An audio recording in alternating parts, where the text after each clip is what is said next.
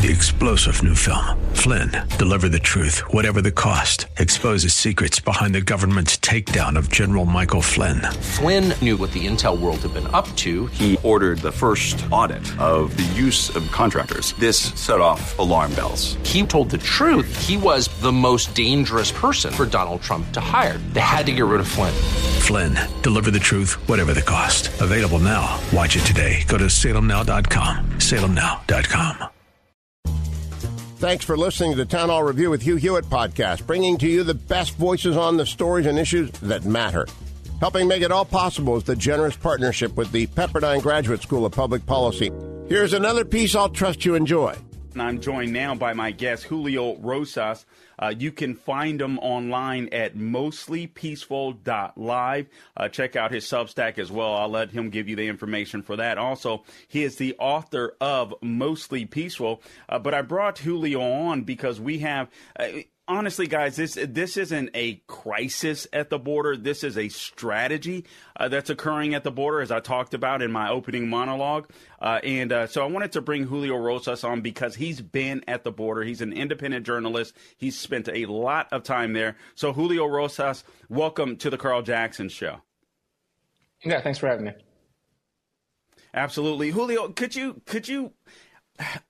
help us out here? You've been to the border multiple times. The border issue isn't getting any better. And as a matter of fact, it's getting worse. We've recorded some record high numbers just in the last couple of weeks here. We have a large illegal migrant caravan coming into the U.S.-Mexico border as we speak. I mean, these numbers are insane. What do you see on the ground that people like me that haven't been there might not understand? The smells, the amount of people coming at you. Could you give us maybe a description of what it's like to actually be on the ground? I would just say it's overwhelming, and it's weird because when you look at illegal immigration historically, right, even under Democratic administrations, what comes to mind? Oh, it's people at night trying to avoid Border Patrol. You know, whenever you see movies or TV shows, you see the Border Patrol, the SUV pulling up and the people are hiding in the brush or they're hiding under a bridge or, whatever. They're doing everything that they can to avoid being detected by Border Patrol or American law enforcement. And for the past, since basically January 20th, 2021, it's been the complete opposite, where people in broad daylight, and even at the beginning of all this, people were still crossing either very early in the morning before sunrise or very late at night. Still trying to find Border Patrol, still trying to turn themselves in, at least the ones that want to be caught, because remember, there's still a large number of people who don't want to be caught. But now they're just doing it openly during the day. I mean, it's so even now it's still so weird to realize that here are people who don't necessarily have a legal right to enter our country, and they're just brazenly doing it in broad daylight with a bunch, with sometimes news media cameras around. So that's just kind of how upside down everything is, and in some cases it's gotten so bad. I particularly remember in Yuma of 2021 in December. Where Border Patrol agents were the ones hiding from the illegal immigrants because they were unable to take in all these people because their holding facility was so over capacity. So they were ordered to literally not patrol the border because if they see people, they have to take them into custody. And so if they don't see them, quote unquote, they don't have to take them into custody. So it's just the way, as shocking and as overwhelming as it is, it's just weird. Man, that's it's funny that you say that. Oftentimes I've interviewed Tom Homan. I've interviewed, I forget the gentleman that was in Trump's administration, Mark Morgan. I forget his name escapes. Yes, Mark Morgan. Thank you so much. But, I've asked about the morale of the Border Patrol agents when they're doing their job. But you know what? I've never thought to ask, except when you just described it here, Julio. And again, I'm speaking to Julio Rosas.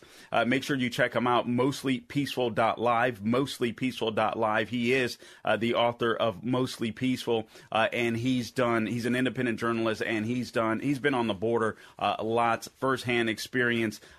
reporting directly from the southern border. But one thing that I've neglected and I've not thought about asking, I don't think, Julio, is what does it do for your psyche as a journalist being on the border? Typically, as a journalist, and you're a Marine. I mean, former Marine, but you're always a Marine, right? So you're on the border. You're a journalist.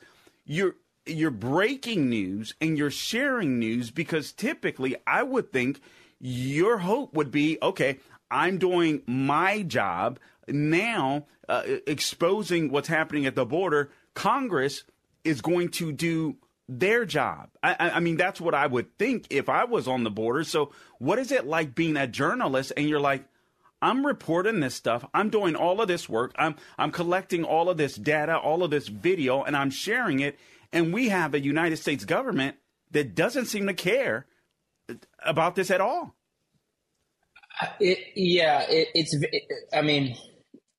I'll say that the Border Patrol agents do have it much harder because they live it every day. Thankfully, I don't have to see it all the time. But yeah, when you're on this big story it's not even like a deep investigative dive. It's literally just go there and you see what's happening, you report on it. It's demoralizing. It's demoralizing because you know that it doesn't end at the border, right? It's the second and third and fourth effects further within the country, and it feels like at times you're just kind of the crazy guy with the end of the world sandwich board on a busy sidewalk, and no one's paying attention to you, right? And even though the threat and the problem is very real, and I would say that it was very similar. On a different level, but it's similar to how I felt covering all the BLM riots in 2020, where again, you're like, hey, here's a very big issue. It's not ending anytime soon. And yet no one seems to want to actually do anything to prevent the violence that's spilling out into American streets. And so that's why I'm a little concerned about heading into next year with all the current protests that are happening. But yeah, it's the same thing with the border, where it's this giant problem. There are people who do care about it, but they're not the people in power who are actually able to do anything about it. And so, I've obviously come to definitely learn that, you shouldn't really hope for the U.S. government to do anything about it, because if you're waiting on the government to do something, you're going to be waiting for a very long time. And so I have to, just shut off and I have to literally not think about it when I'm not there. Wow. Because if I continue to do so, I'm going to lose my mind, because and now it's hard. It's hard to read when I'm not, because like I said, the border crisis extends further into the country, and it's happening all over, in all these different cities and all the problems that it's causing. So, but it's not to the point where, I'm just forgetting about it and say, okay, I'm done with it, because like I said, it's a very important issue. It is something that I care deeply about, and it's not just about me, but it's all about basically the forgotten Americans who live and work at the border. But because these aren't big cities, these aren't typically the people that politicians pay attention to. They're left to themselves, and so they appreciate the coverage. They appreciate the work that myself, Bill Malugin, Ali Bradley, Jorge Ventura are doing to try to raise awareness about this, because. Even let's say, a Republican takes back the White House in 2024, the effects of just these 4 years on just this one issue is going to be with us for decades.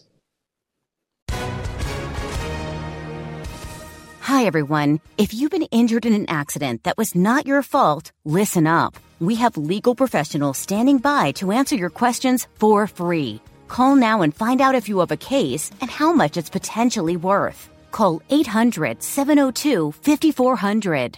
I'm here with spokesman John Wolf. So, John, tell everyone listening who should call right now.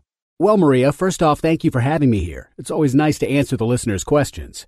Now, as far as who should call in, anyone who's been injured in an accident and think you deserve compensation, give us a call right now. 800-702-5400. You'll find out if you have a case and how much it's potentially worth. Thanks, John. You heard it, folks. Take advantage of this opportunity and call now. 800-702-5400. Advertisement sponsored by Legal Help Center, may not be available in all states. And that's such a great point. We have just 2.5 minutes remaining in this block, Julio. But I sit here and I think, I'm like, whether it's a Trump more than likely or a DeSantis that gets in 2024, we've not experienced illegal immigration at this level. And let's say even Trump gets in. If he were to get in, he's a one-term president. Democrats obviously want this crisis. It's not a crisis, in my opinion. It's a strategy.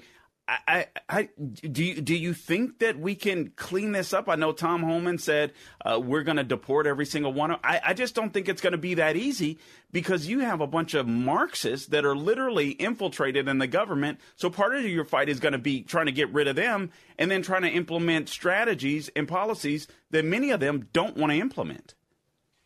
Right, exactly. And it's not even just kind of the deep state, so to speak, that's going to be fighting against that. But it's also just the fact that, and this is something that not a lot of people are talking about, we're going to have a whole nother generation of DACA. There's so many kids who are being brought over young kids that are being brought over with their families. That are like, take the ones from 2021. So they've already been here for 2 years, going on 3, going to be 4. So you can bet that all the immigration rights groups and NGOs, they're going to be filing lawsuits on their behalf, and then we're going to have a whole other fight when it comes to just on that particular subset. But then on top of that, you have, technically they're not illegal once they get processed into the United States. That's one of the issues, because we said, well, just deport them if they're here legally. But the thing is that they're kind of not. They do have a quote unquote, ability to stay here to go through their asylum claims. And so you're just going to have a whole other legal battle that's going to go along with that. So that's what I'm saying, that it's going to be with us for a very long time, because it's not just as simple as saying, well, just deport them. It depends on the country that they're from. It depends on how they got in. It depends on a lot of different things. So yeah, this is Trump or DeSantis or whoever is going to have a very difficult time to clean up this if Republican takes back the White House. Man, it's such a great point. A new generation of DACA. Only 20 seconds left before we're out in this block here, Jorge. But this concerns me. This concerns me greatly. I mean, the demographic shift of the United States is going to be just absolutely insane come election time. Your take. 10 seconds left. Yeah, no, this is one of the biggest issues, and as I've always said, that this was Biden's first crisis, and it is self-inflicted. Again, I'm saying that this isn't a crisis. This is a strategy. And Julio, I want to talk to you about that, because you opened up my eyes in the first block that you were with us, and we're going to have a whole new generation of DACA, if you will, recipients. And so it's not going to be as easy as some people say to get rid of a lot of the illegal migrants that are coming into the country right now, just because a lot of these things will be tied up in court, in the court system, and perhaps for years. So let me ask you about this. I think this is a strategy. In my opinion, this is the Cloward-Piven strategy, if you will, to overwhelm the system. You get a bunch of people on welfare. You get a bunch of people that are, not assimilated into the country, don't love the country like you and I do, don't respect the laws like you and I do, and you get a perpetual or a permanent, basically, underclass. And this is what the Democrat Party wants, in my opinion. And so there is no motivation, no matter what any of us say, to close this border down. What do you say to that?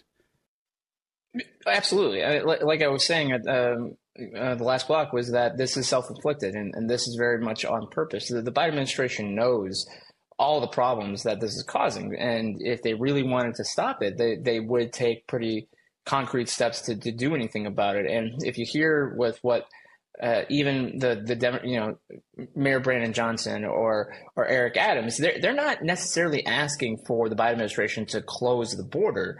They're more asking just for more. They just want money. They just want more money so that they can better absorb kind of the impact that people are arriving. And so So this is very deliberate. I think this is the way they try to get a new block of voters so that they can pass amnesty and say, we gave you amnesty, so vote for us. I mean, so this isn't some fringe conspiracy. This isn't just some racial thing. It's like, no, this is blatantly obvious. Democrats themselves have admitted in the past to say, like, yeah, we want this so that we can capture that voting block. And look, I'll give them credit. That is a smooth and tactic on their part, because they're saying that that it's not happening when they are very obviously trying to do it. So I beyond that, I don't know why that they want this to happen. There's really no other explanation for it, because they say that they're for immigrants. They say that they're they're for protecting these people. When one of the biggest reasons why I'm against illegal immigration is because the people who suffer the most initially are the illegal immigrants themselves, when they have to hand themselves over to the cartels and human smuggling and all of the atrocities that happen on the way north. And it's like, why would you allow that to happen? The human trafficking, the sex trafficking, the child sex trafficking that has exploded as a result of all this. I mean, it's horrific. Why would anyone want this? And Democrats, they want voters, and so that to them, that is a price that they're willing to have other people pay so they can have power. It's amazing that you say that, Julio, because I think the Republican Party, I don't understand why we say this every election cycle, and then it's always true for the next election cycle. But their messaging stinks. I understand, except for the power of the purse, which I think they should be utilizing, a whole lot better than they are. I don't understand why they don't get in front of this issue and start stringing at the hearts of Americans as well, making this an emotional issue. I've had on another independent journalist, a young lady by the name of Arden Young, and she's been exposing what's happening at Pornhub and saying how they're making money off of people that are being trafficked literally on their website, and they're like, yeah, we know what's happening, blah blah blah, and I'm just sitting here, man. We don't know what older women and young children are going through. Let alone what they have to experience just crossing through the rough terrain with these Mexican cartels. Why is it that the Republican Party, in your opinion, just can't seem to get a cohesive message beyond just the borders are invaded? Yes, that speaks to the base, but obviously a lot of people must not be listening. I think it's just what happens with DC politics. I mean, I unfortunately lived in that area for 6 years, and that was 4 years too many.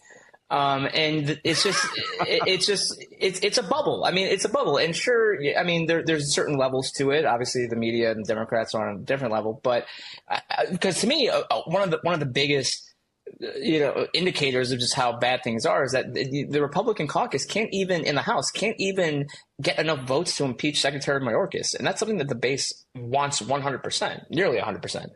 Sure, it might not get anywhere in the Senate because, okay, fine, whatever. But, at least follow through on that. You said you were going to do that. So, okay, follow through on that. And then, okay, fine, we had some things with the speaker fight and all this other stuff. It's like, okay, so we got new leadership, technically. And so, like, just do something about it. That's what Republican voters want. So why can't you? And of course, that's just one issue that House Republicans just can't seem to really have any sort of follow through on. And so I think it's just the fact that there's apathy.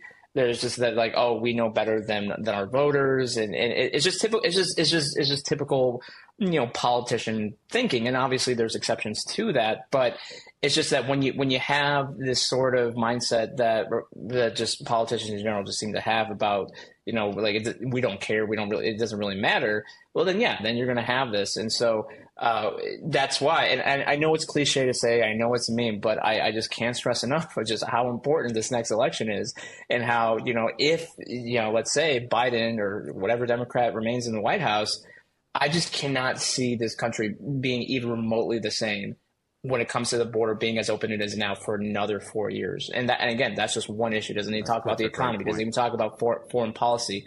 So this is a very important election, and it's definitely a make or break. And it's important that you say that. And I look at the 2024 election, and we obviously there's a presidential primary I figure it'll either continue after Iowa or it'll pretty much end after Iowa. Depending on whether or not these polls are accurate. I don't necessarily believe them, but I do believe that Trump is way ahead. So we'll see how that shakes out. But I'm thinking of 2024. I'm like, the White House isn't enough. You're going to have some strong leadership in Congress and the House of Representatives. You're going to have to take back the Senate as Republicans, and they've been lackluster with the exception of a handful of conservative mainstays in the Senate that are always the names that are on the news or fighting the battle seemingly. This is absolutely. This just scares the crud out of me, to be honest with you, Julio. Talk about, listen, the way that you said it best, how the elections or actually how the country won't be the same. I think about schools. I think about how they're going to be flooded. People are going to get, not as great of an education because the classrooms are going to be flooded. Not to mention you're going to have to hire a bunch of people that are bilingual. Crime. The medical care. Just talk about some of the basic stuff that I think a lot of Americans probably don't think about when it comes to illegal immigration and how it's going to impact them as American citizens and taxpayers. Yeah, I mean, just on the healthcare issue alone, I mean, Eagle Pass, Maverick County is not exactly a wealthy county in Texas, and their main hospital has had to foot the bill. Last time I checked, it was close to $1 million.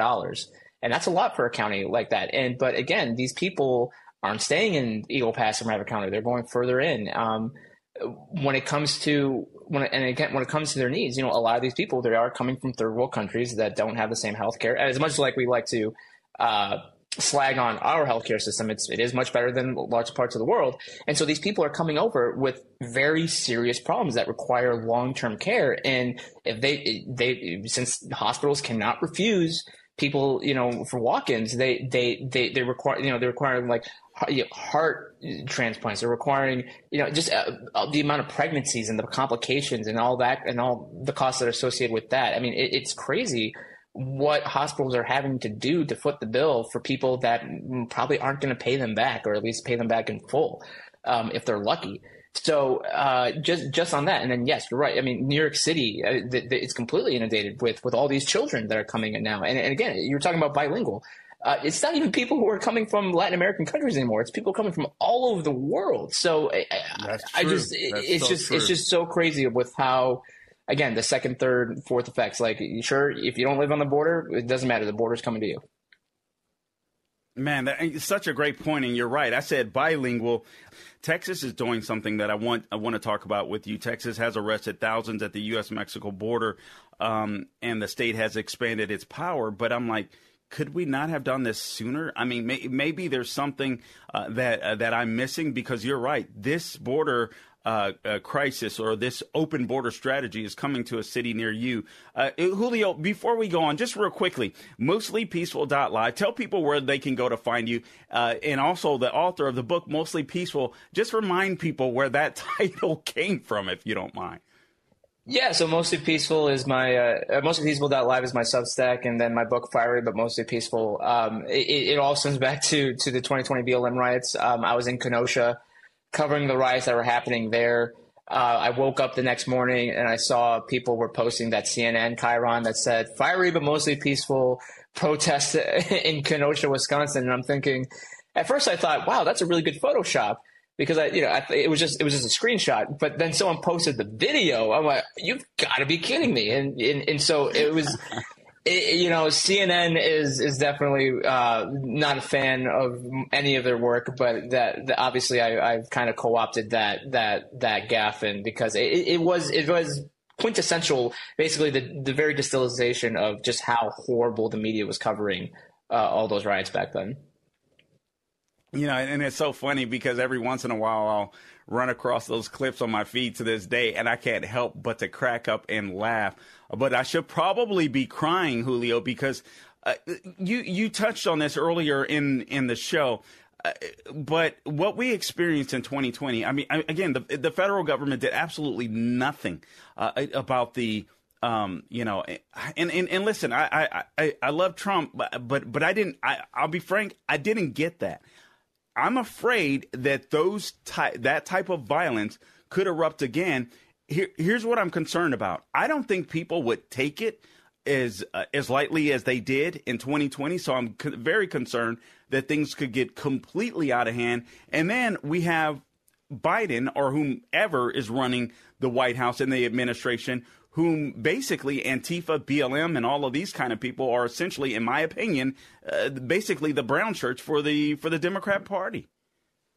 Yeah, and what's been happening at our border is very just similar to just the overall just slow decline and degrading of what our country, used to be, right? And when you look at the lack of policing in the inner cities, it's basically the same thing as the lack of policing in at our border, right? And it's very similar. I mean, the term anarcho-tyranny is what comes to mind. So, what I see happening on our border is very similar to what's happening in our cities when it comes to, the security of our elections. And there's just no confidence in anything. There's nothing that is seemingly there. The guardrails and the safeguards that you'd think would be in place are no longer there. And it's just kind of, a free for all. And it's just, those in power are going to protect themselves, and the rest of the people can go, can do whatever. So that's why when people, especially at the very beginning, when people are like, it's just the border, it's just Republicans fear mongering. It's like, no, this is a very serious issue, because when you have, it's the same exact thing with the Border Patrol being demoralized and understaffed. This is the same exact thing with any of the major cities that are dealing with. Obviously, kind of a different cause, different effects, but it's all one and the same. And again, it's all very deliberate. It's all very. When I was going through boot camp, my drill instructors would tell us, as chaotic and as jarring and as stressful as the training regimen was, there was a method to the madness.